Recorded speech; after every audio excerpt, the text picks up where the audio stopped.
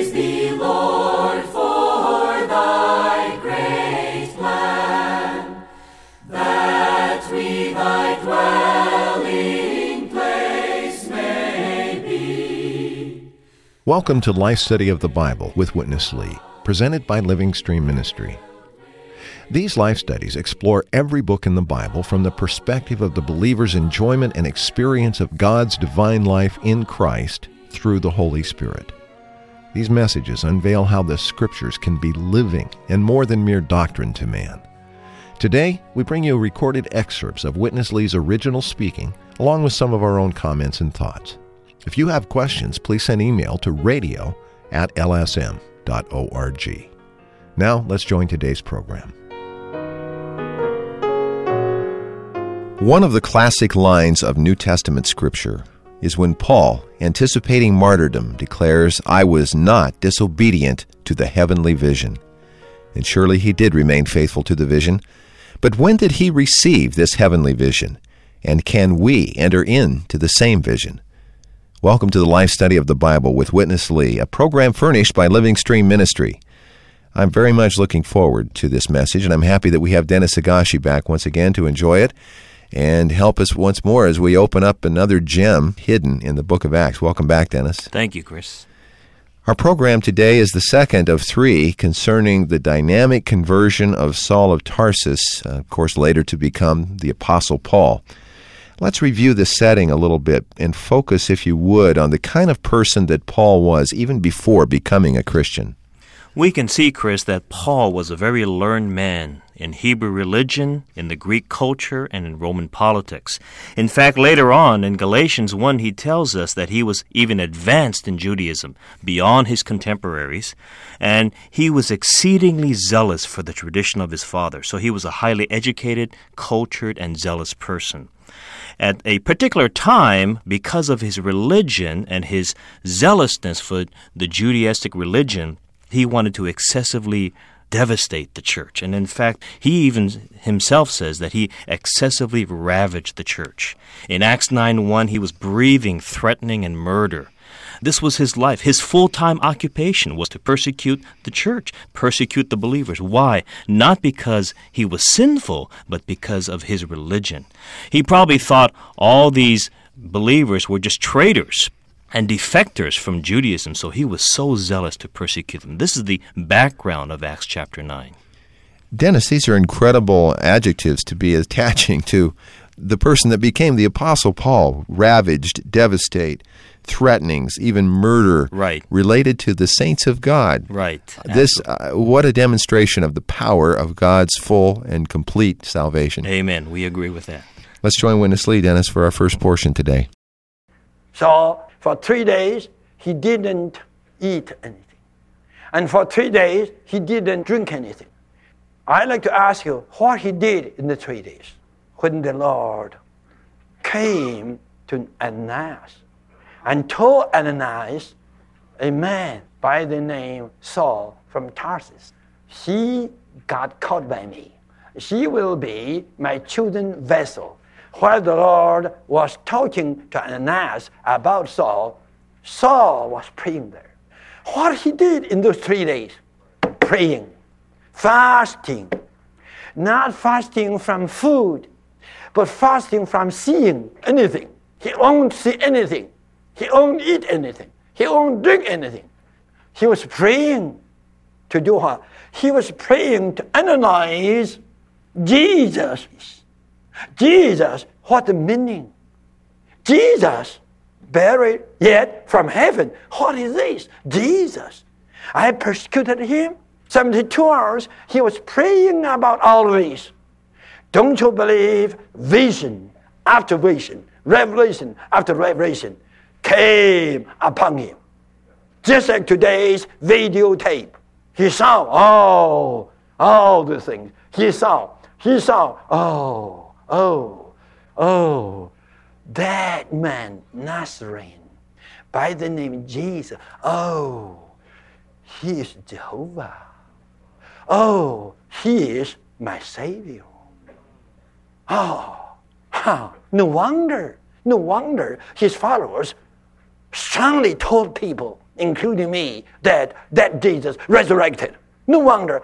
Now, surely he is resurrected because he came back to me from the heavens. And his ascension speaks a lot of his incarnation, of his human living, of his crucifixion, of his death, of his resurrection. Surely, if he is now in the heavens, surely he passed through all these processes. Surely he passed through all these steps. 72 hours he was kneeling there. No seeing, no eating, no drinking, but praying. I do believe while he was praying, the heavenly television, he saw all the views was being played to him. He saw all the views of the heavenly TV. Oh, Jesus, Nazarene is Jehovah. Oh, he's the Savior.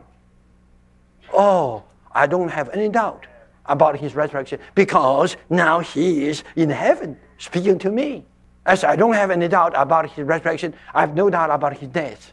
I have no doubt about his incarnation. I have no doubt about anything he had passed through. He got a full message of the gospel.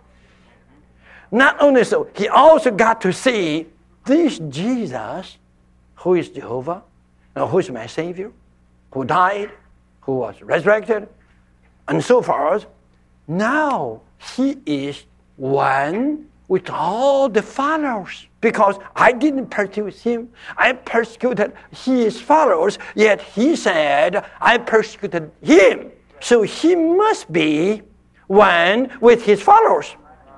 He did not only hear a message concerning his salvation, he heard a message concerning the body of Christ. Me, a culprit me. Why you persecuted me? Me. Now this me, personally speaking, is in the heavens, but a culprit speaking, still on the earth. When you persecuted my followers, you persecuted my body. That's me. That's the culprit me, the great me. I tell you just it's 2 words. Jesus, me. Just these 2 words. One day we will meet Paul. You check with him.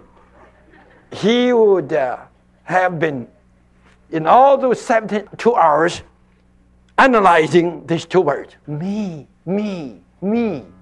Jesus. Even today, we can understand so much. Then how about him? Dennis, this is quite a picture of the experience of Saul, or later Paul. After he was saved directly by the Lord, he remained blinded for those 3 days. And during this time, we are told that he did not eat or drink, but he only prayed. Surely, he had so much revealed to him by the Lord during this concentrated time. But let's focus on this vision of the corporate Christ. Review for us this revelation that Paul received and that he later conveyed to us in the epistles.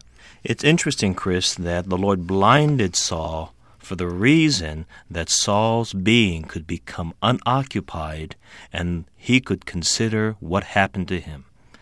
His outer eyes were blinded, but at the same time, his inner eyes were full of sight. A lot of things were going on in Saul at this point of time. I think he began to see. Of course, the verse is so clear in Acts chapter 9 that when Saul was there on the way to Damascus, ready to threaten more believers, a great light flashed around him, the voice came, and astonishingly, Paul heard, Saul, Saul, why are you persecuting me? Not, why are you persecuting my disciples? Why are you persecuting my representatives? Why are you persecuting my believers? No. Saul heard, why are you persecuting me? This was an astonishing, even extraordinary statement by the Lord Jesus. Then right away he said, who are you, Lord? So these 2 words, as Witness Lee has pointed out, me and Lord, are 2 crucial words in this portion. Dennis, I want to pick up a point here. This is, as you said, an extraordinary utterance by the Lord and became the source of a profound, almost, there's not a word strong enough to describe the vision that this imparted ultimately into the Apostle Paul. That's correct. This is a kernel. This is the heart of the vision and the revelation of the whole New Testament. That's correct. Flows out of this revelation. Absolutely. One of the verses you referred to in chapter 9, verse 4, in the Recovery Version, which of course we refer to most often on this program, there's a footnote that I think bears presenting to our listeners just to strengthen this point. Let me read this footnote, Dennis. It's, again, Acts chapter 9, verse 4. And he fell on the ground and heard a voice saying to him, Saul, Saul, why are you persecuting me? Footnote 1 on the word me. A corporate me comprising Jesus the Lord and all his believers. Saul did not have this revelation. He thought that he was persecuting Stephen and other Jesus followers who were in the way, which he considered heresy. He did not know that when he persecuted these, he persecuted Jesus, for they were one with him by being united to him through their faith in him. He considered that he was persecuting people on earth, never thinking that he touched anyone in heaven. To his great surprise, a voice from heaven told him that he was the one whom he was persecuting, and that his name was Jesus. To him, this was a unique revelation in the universe. By this, he began to see that the Lord Jesus and his believers are one great person, the wonderful me. This must have impressed and affected him for his future ministry concerning Christ and the church as the great mystery of God. That's Ephesians 5:32. And laid a solid foundation for his unique ministry. A wonderful footnote, Dennis. Right. How can we say enough about this point? This point is truly amazing, Chris, that Saul, at the very point of his conversion, saw this heavenly vision. And this is the vision, the heavenly vision, that controlled him, that governed him, that was the impetus for his whole Christian life. Paul was on a quest in his Christian life to gain such a Christ. It's so interesting, Chris, that Paul, prior to believing in the Lord, was a persecutor of the Lord. And then when he became a believer of the Lord, Philippians mentioned that he wanted to pursue this Lord, even to the point of persecute him in a positive way. He wanted to know this very Christ that he had persecuted. But the revelation here in this footnote, I just want to come back to what Witness Lee has mentioned. This revelation, unique revelation in this universe, is about this one great, wonderful person, this me. In other words, what the Lord Jesus was saying is that if you touch the believers on the earth, you touch him in the heavens. To touch the believers is to touch the Lord Jesus. That means the Lord Jesus in the heavens and the believers on the earth are one great, wonderful person, this me. Well, Dennis, we're going to come back to this point again before we leave the life study of Acts completely. Again, in tomorrow's program, we will see it once more. Right now, let's go back to Witness Lee for another portion and another incredible gem from the life study of Acts. And you have to realize what he was praying in those 72 hours, the essential spirit was there within him already. At the time when he called Lord, he got saved. Because he told us, whoever call upon the name of the Lord shall be saved. And he called. He didn't know the Lord, yet he called, Lord, who are you? I am Jesus. I think he got shocked. She got shocked to be a kind of a crazy. Well, he was crazy. Hallelujah. The essential spirit entered into his being. Tell me, otherwise, how come after he went back, he did nothing? He just prayed. That spirit, the essential spirit, was working within you. So he didn't have any interest to know things outwardly, to eat anything, to drink anything, but his interest under the inspiration of the essential spirit was just to pray, to get into the real significance of the things he saw from the heavens and of the voice he heard from the heavens. He heard a full gospel. Not only the gospel of salvation, but also the gospel concerning the body of Christ. In his ministry, he was so strong in teaching the body of Christ. You have to realize such a term has never been used by Peter, neither by John, nor by other writers of the New Testament. Paul is the unique one who uses this term, the body of Christ.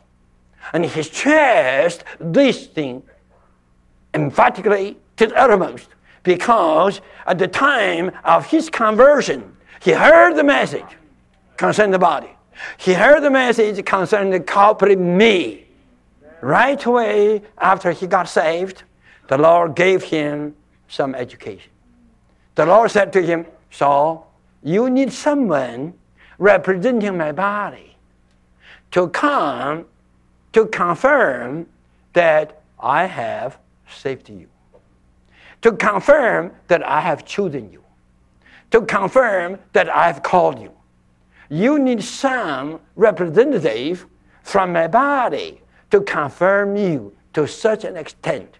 Not only so, and you need a representative from my body to bring you into the identification with my body. We'll see in the second half of chapter 9, after he got saved, he went to Jerusalem, near nobody dared to see him. Nobody. Listen to what Ananias answered the Lord. Ananias said, Lord, I heard a lot of things. How many evil things he did to your callers, without the Lord going to Ananias directly and instructing him what to do with Saul of Tarsus. I tell you, no one among the believers at that time would recognize Saul as a brother. By doing this, the Lord gave him a very good education. The education, the instruction in what? In practicing the body life. Again, in this chapter, as in chapter 8, with the Samaritans, the head of the body held back the economical spirit. In this chapter, the head of the body held back the economical spirit until a typical representative from the body coming to him. At that juncture, the economical spirit came upon him, fell upon him to be the strongest evidence that he got saved and he got accepted by the head into the body as a member, as a particular member that will bear such a heavy commission to minister God's New Testament economy to the entire Gentile world. Now he becomes one with the head. Now he becomes one with the body. Now he is a part of the body, a member of the body. Now he is qualified to receive the heavenly commission, to complete the word of God's New Testament economy. This is his word in Colossians 1:26. Without Paul's 14 epistles, God's New Testament economy or revelation could never be completed. But hallelujah. You could see in the New Testament, among 27 books, 14 were written by Paul to complete God's New Testament economy. By Peter and his company's ministry, that was just a kind of initiation. That was not a kind of completion. Now, here is another vessel chosen by God to carry out God's New Testament economy. And eventually, God's wisdom put him into prison, and he got the time to write the last few epistles, which all of them are so crucial to God's New Testament economy. Okay? I didn't cover the word vessel. The Lord told Ananias, this Saul of Tarsus is a chosen vessel. A vessel is not a tool, not a weapon, not a hammer, not a saw. A vessel is a container. In Romans 9, Paul told us even human beings were made vessels to contain God. In Timothy, he talked about the vessel again. And even Paul, in 2 Corinthians, he says, we have a treasure in the earthen vessel. This indicates the Lord's intention was to fill Saul up with himself, making him a top vessel among all the vessels. By all these verses in Romans 9, in 2 Corinthians chapter 4, and in 2 Timothy chapter 2, Paul uses the word vessel, and he developed this word in the spiritual significance. You have to realize he got this word through the mouth of Ananias. Ananias surely should have told him what the Lord has told Ananias, that this Saul of Tarsus has been chosen by the Lord not just to be his apostle, his slave, his servant, his minister, but also his vessel. The Lord didn't use other terms, only one, chosen vessel. He's going to contain me, you see, and his ministry is to contain me and convey me to the Gentile world. This person is a composition of the three elements of the ancient culture. So he was fully adequate to be such a vessel. Hallelujah. Such a composed man was adequate to be an earthen vessel to contain the all-inclusive Christ. I say again, dear saints, to study the Bible, not just to learn the letters. You see, you must get some insight with the spiritual vision, that you could see things underneath the black and white. Just like the Lord Jesus, when he expounded Exodus 3 by this divine title, the God of Abraham, of Isaac, and of Jacob, by this divine title, the Lord saw resurrection there. There's no such a word, resurrection, but the fact was there. So you just read the letters, you couldn't see the thing. But if you have the insight with the heavenly revelation, surely you see resurrection is implied in this divine title. The same thing. We are not going to allegorize the Bible. We are not just going to infer the Bible, but we are going to see the heavenly visions through the study of the written word of God. Now, you must see these three words. Me, Jesus, and the vessel. And you must see this person is a composition of the three elements of the ancient culture. So he was fully adequate to be such a vessel. Dennis, we've mentioned before that chapter 9 seems like a simple enough chapter with the main item of the conversion of the great Saul of Tarsus. But it reveals so many significant and deeper things like the corporate Christ and the chosen vessel for God's economy. But to really see these deeper things, we ourselves need this same heavenly vision like the Apostle Paul, don't we? Absolutely. This heavenly vision was not just for the Apostle Paul. This heavenly vision can become ours, Chris.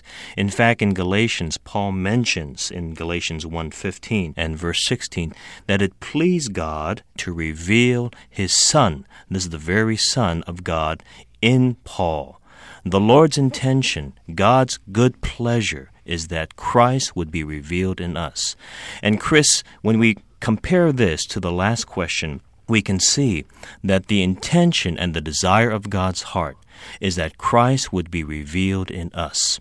In fact, the New Testament is just an explanation and a revelation of this one divine fact, that Christ as the head is one with the believers as his body. The entire New Testament just describes this very divine reality in the universe. We can see from the entire New Testament, Chris, that God's economy, God's intention, God's desire is not that we would just be good and faithful believers, but that Christ would be revealed in us until we have the impression and, in fact, the reality that affects our life and our living. He actually, Chris, wants to be our life, our living, our everything. This is God's economy. This is God's plan, that Christ would be revealed to us. And, in fact, another verse later on in Acts 26:18, Paul's eyes were open initially, but his commission was to open others' eyes. And so our eyes can see also the heavenly vision that Paul received, a vision that would control us, a vision that would govern us. What is this vision? This vision is of Christ as the head and the church as his body, as the wonderful content of God's New Testament revelation today. A companion point, Dennis, to this revelation that Witness Lee covered in this last section was that for this purpose, for the accomplishment of this purpose, God is choosing particular vessels. That's correct. To fill and ultimately utilize for the accomplishment of such a great purpose. Amen.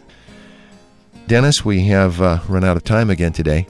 Another life study that I think could have gone on for much more time if we had the luxury of having it. So probably our best option is to refer our listeners to the life study message in its entirety, because it's going to cover this with a lot more detail and depth and clarity probably than you and I have been able to achieve in our time together. I wholeheartedly agree. The life studies from Genesis to Revelation give us a penetrating and piercing explanation of God's economy. Call us at our toll-free number, 1-888-LIFE-STUDY. That's 543-3788. Or request it when you write to us. And our mailing address is Living Stream Ministry, Post Office Box 2121, Anaheim, California, 92814. And our email address is radio@lsm.org. Today, for Dennis Higashi, I am Chris Wilde. Thank you very much for listening. Dear Lord, we give ourselves to Thee. Receive us into Thy wise hands. You've been listening to Life Study of the Bible with Witness Lee, brought to you by Living Stream Ministry, publisher and distributor of the works of Watchman Nee and Witness Lee. If you'd like to contact us, just email radio@lsm.org or call us toll-free at 1-888-LIFE-STUDY. That's 1-888-543-3788. Thanks for listening.